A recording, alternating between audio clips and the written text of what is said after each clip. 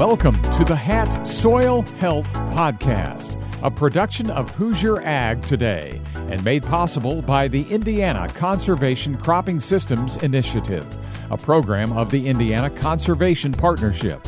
Once a month, we'll spotlight the many efforts around Indiana by CCSI and its many partners to improve soil health on Indiana cropland. Here's the host of the HAT Soil Health Podcast, Eric Pfeiffer. Welcome into the HAT Soil Health Podcast, presented by the Conservation Cropping Systems Initiative, with additional support from the Indiana Soybean Alliance and the Indiana Corn Marketing Council. I'm Eric Pfeiffer, glad to have you along. And today we tackle a topic that is important to every farming operation, and that is the finances, specifically soil health expenses and how you talk to your ag lender about those expenses. And I've got a couple of folks here to chat with me about it. First up, Ken Rulin. Ken is a farmer, and I'm going to let Ken introduce himself here. But Ken, you've been doing cover crops and soil health practices for a very long time. Yeah, Eric, hey, thanks for having us. Yeah, we started no-tilling in '82, so a long time ago. We started cover crops about 14 years ago at this point. Like to introduce ourselves as a commercial number 2 yellow corn and soybean farm.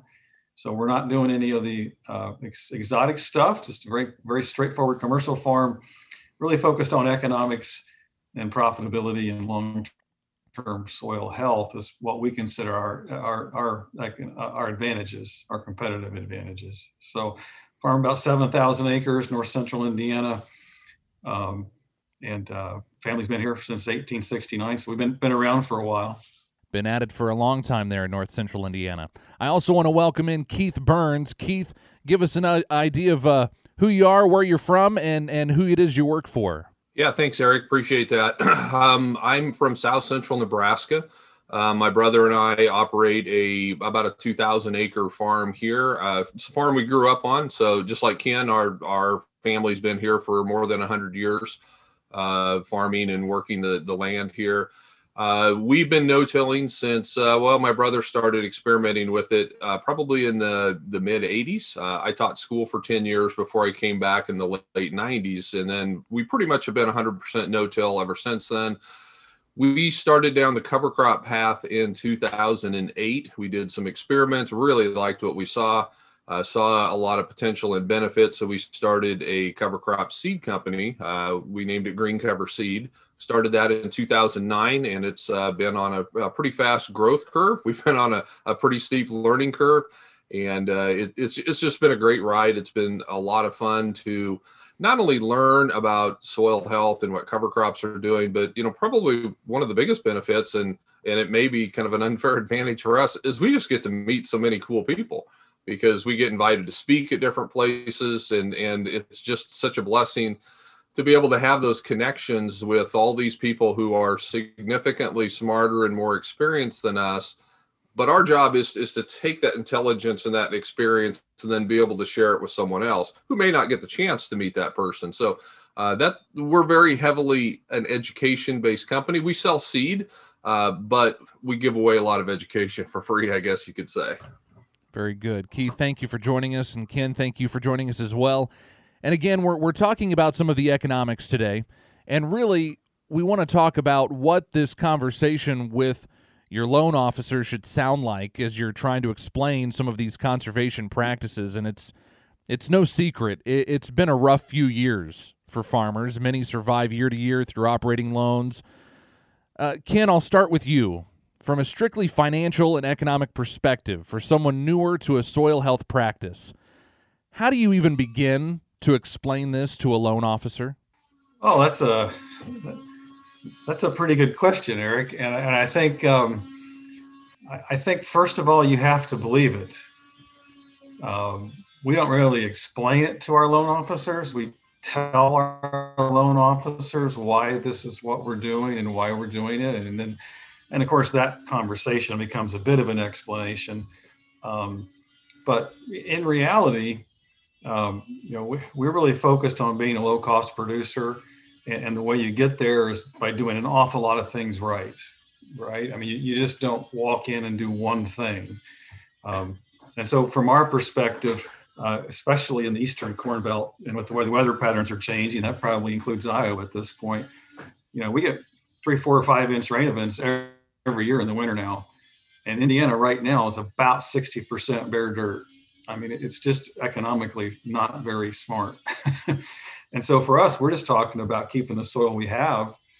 We use less fertilizer than everybody else, and we have higher available phosphorus than anybody else. We use less potassium than anybody else. We have higher available potassium, but it's a long-term response. And so what we would say is you need to go into this with a bit of a plan. You don't want to walk into your own officer and say, I'm going to switch all 2,000 acres for the first time to a 16-way cover crop mix. But there are an awful lot of ways to learn from others, do this incrementally, and just adopt some practices that have a positive first-year economic impact. Well, you mentioned having a first-year economic impact, and that's one of the things that we hear from producers is, I'm really thinking about this cover crop thing. I'm really thinking about this no-till thing. But upfront costs, initial costs. How do I get it to where it outweighs that upfront cost? And what do you say to those producers? Well, I think you just kind of have to, we like to say, follow the facts as opposed to what you think. So most people in our area that are not planting cover crops are burning about $32 an acre doing fall chisel plowing. I mean, that's twice what we put in everything, and our fields are green. I mean, fly into Indianapolis, you fly over our farm, it's pretty easy to see. We're the weird ones. We're green year round. So I think the thing to come back to is there's ways to do this that aren't expensive. We have an old 1550 John Deere drill. We plant 5,000 acres with, run the tires off of it every year. So you can hire somebody to plant, custom plant some stuff in 7.5 inch rows, which we think is important. And then we're using a lot lower seeding rates than some people because we want it to be green year round, but we don't want it to be a mat.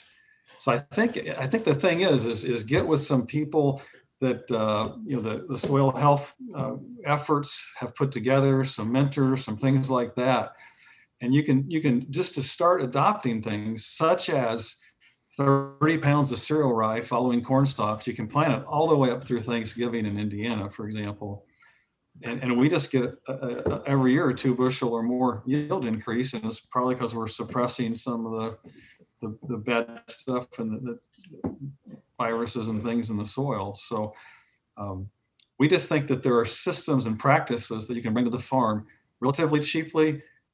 You can get EQIP grants to help do things. There's a lot of things out there that the government is trying to do a lot of incentivizing for farmers to do things. And so we would argue, if you're not getting the EQIP money, you're leaving money on the table. And why do that? But I just think there's a lot of practices that make a lot of sense in terms of cost reduction. We've done the math now for a long, long time. We're $100 an acre cheaper than conventional agriculture. So you can afford to spend a lot on seed and you still come out ahead. And that comes from nutrient discharge in our tile lines is dramatically less than conventional tillage because we've got plants growing. It's not flushing out of the system into the creeks in the wintertime. So becomes very complex, Eric, but just very simply starting out.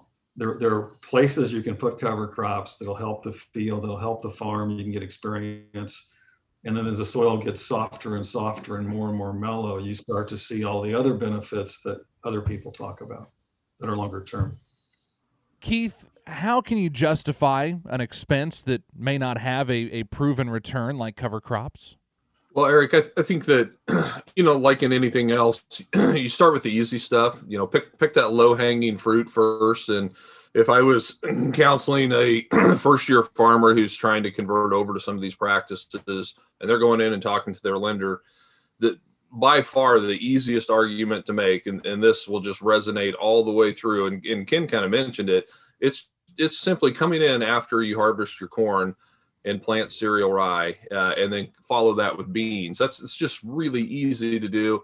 It's not that expensive, and the weed control benefits alone, especially, all these lenders, they're smart enough to know that we've got issues with herbicide resistant weeds.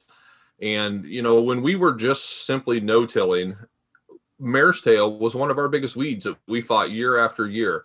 And that mare's tail started getting resistant to several different types of chemistries, and it got more and more expensive to try to control. Once we started using cover crops, specifically cereal rye, and it doesn't take that much. Ken's right. 45, 50 pounds of cereal rye, we'll get literally 99% control on mare's tail in the spring. Mare's tail is not a great competitor. There's just nothing else growing when it starts in the spring. But cereal rye beats them all. Cereal rye, you can plant it. We'll plant it all the way through Thanksgiving here as well. It germinates at 34 degrees, so you can plant it late. I get tired of farmers saying it's too late to plant a cover crop. It's too late to plant most things, but it's almost never too late to plant cereal rye. We planted it the middle of December before and had good enough stands in the spring that we actually harvested it for grain production.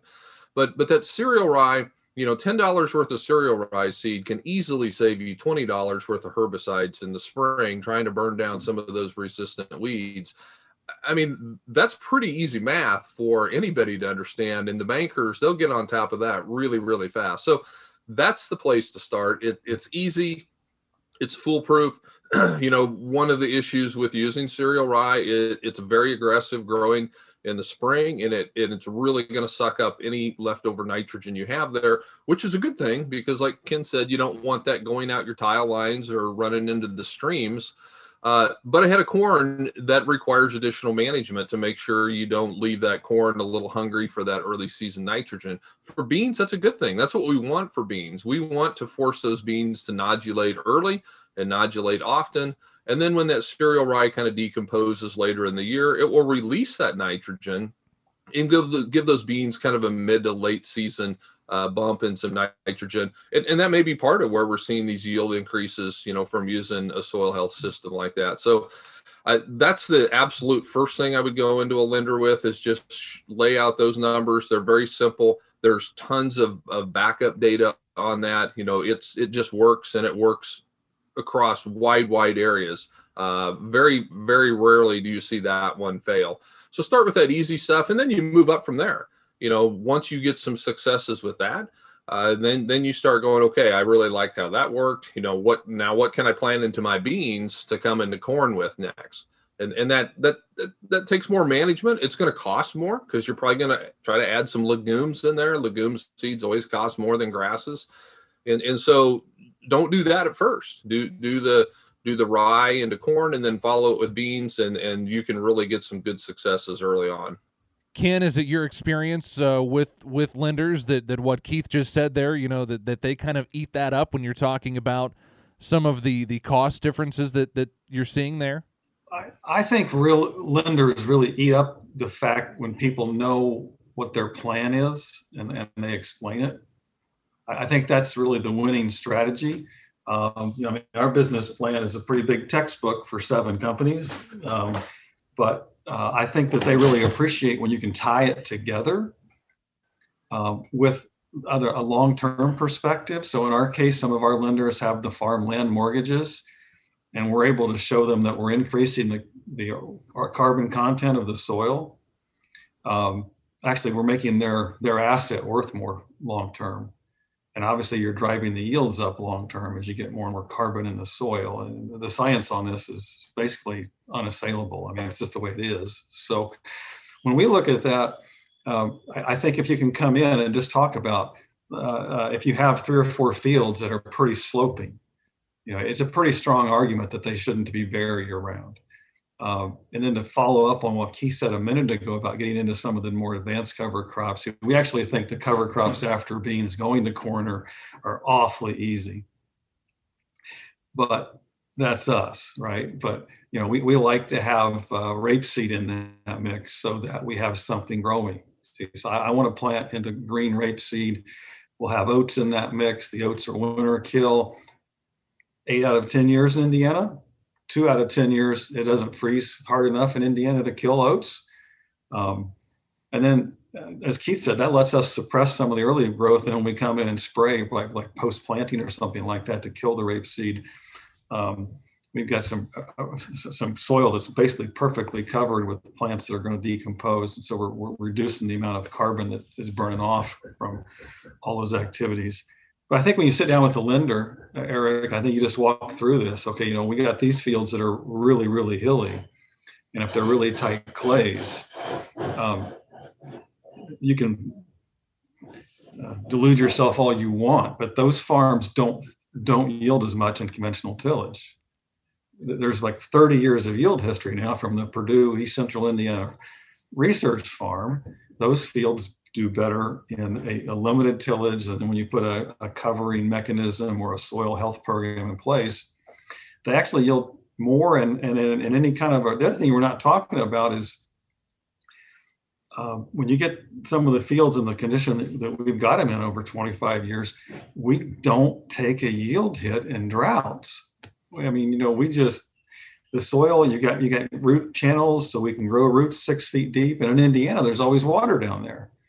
So in 2012, we were only 3% off of trend in yield for corn. And at $8 a bushel, we've paid for all the cover crop seed for the next 15 years. So I think that was when we sat down with a banker, we want to tie in this, okay, short term, I'm not going to lose any cash if I do this in a systematic way. But long term, I'm building in better assurances of a more consistent cash flow. And that's really what bankers get concerned about, right? Because you've got to have your 1.3 to 1 current ratio, or they just lose it. When you build a long-term consistent approach, and so take what Keith said. I mean, Keith is so on the money on this. Start with this, and our plan for year 2 is going to be this. For me, I really think you got to do the cereal rye into corn stalks, and you've got to do oats, radishes, and rapeseed into corn, and then all you're left doing is planting into rapeseed. And as Keith will tell you, you can cut rapeseed with a toothpick. So I can plant through 12-inch tall rapeseed and never lose seed depth or seed to soil contact. If I tried to do that into some other cover crops, like cereal rye, I've got to really focus on a really, really good corn planter with really good technology. And some people don't have those.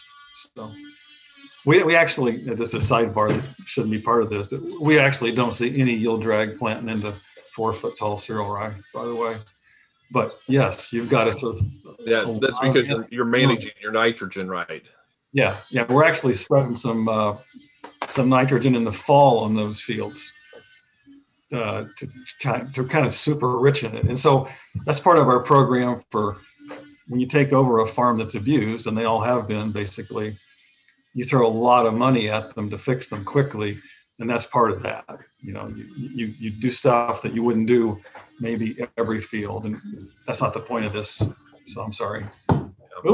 No, that's okay. It's perfect. I mean, we're here to talk, and we're here to educate about soil health and cover crops. And I think that those are good points, Ken. And Keith, what do you have to say about that? Yeah, I wanted to just follow up on what Ken was saying about the drought year of 2012. One of the biggest concerns people have about cover crops is they're going to use too much moisture. And certainly as you move west and get into more arid environments, that certainly is a concern. But I don't think it's nearly as big a concern as what a lot of people think. So take that drought year of 2012, for example. Ken was talking about, their yields were not that far under their average, where a lot of people in the county probably didn't even harvest. But again, going back to that study that Sarah has done on the impact of cover crops on yields of both corn and soybeans, the highest year that was ever recorded was 2012. Corn yields were almost 10% higher where a farmer used cover crops before it, as opposed to where they did not. Soybean yields almost 12% higher.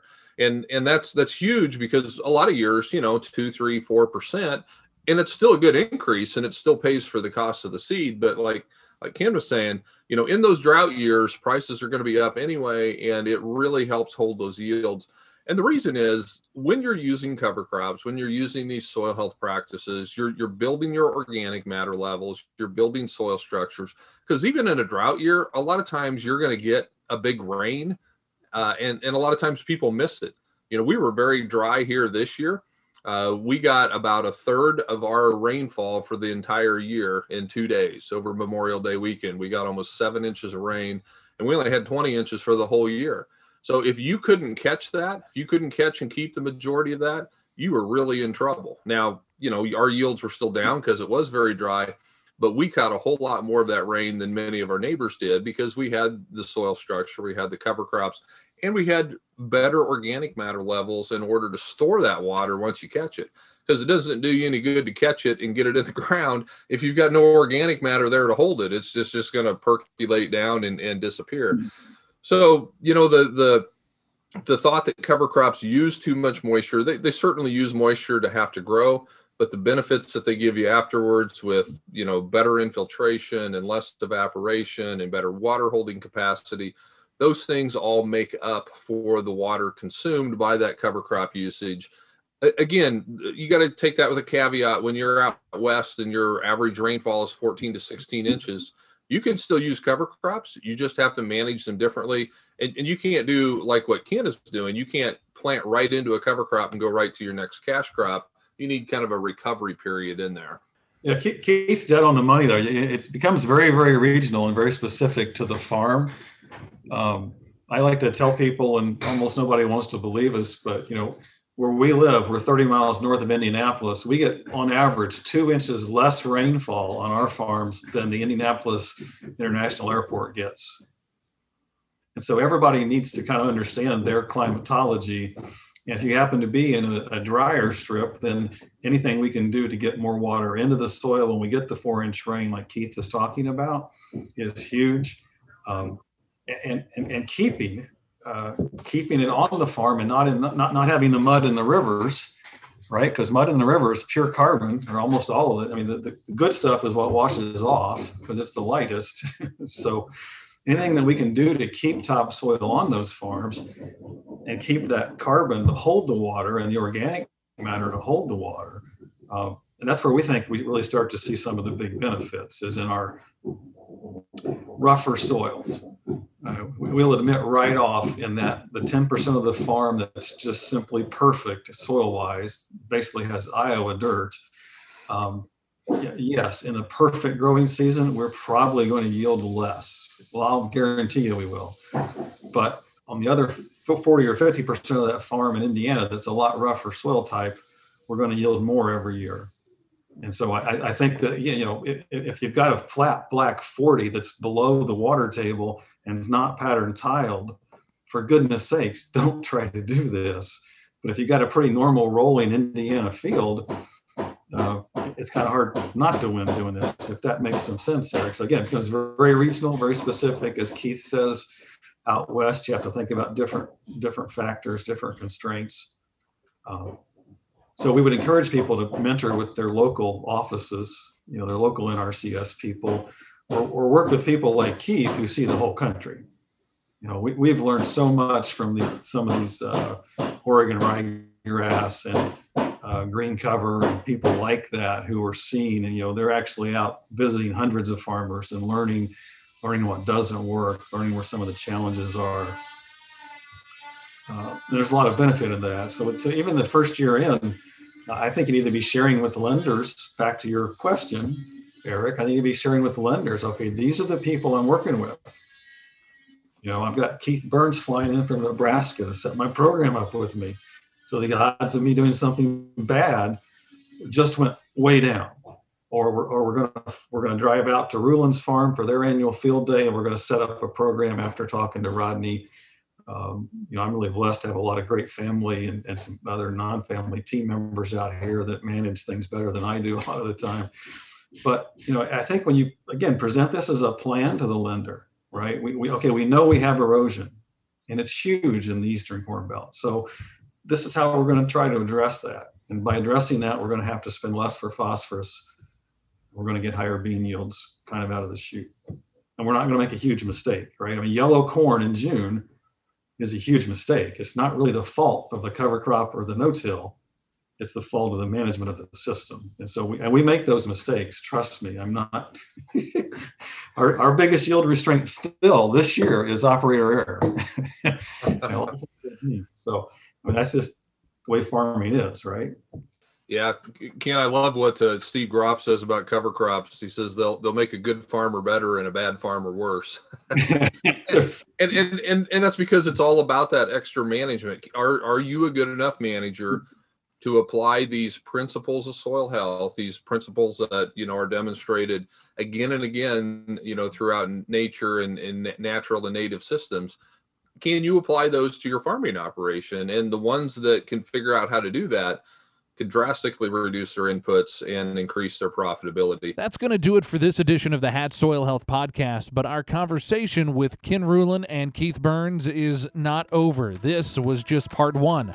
Part two will be released next week as we continue this conversation about what your conversation with the ag lender should sound like when you're discussing soil health expenses.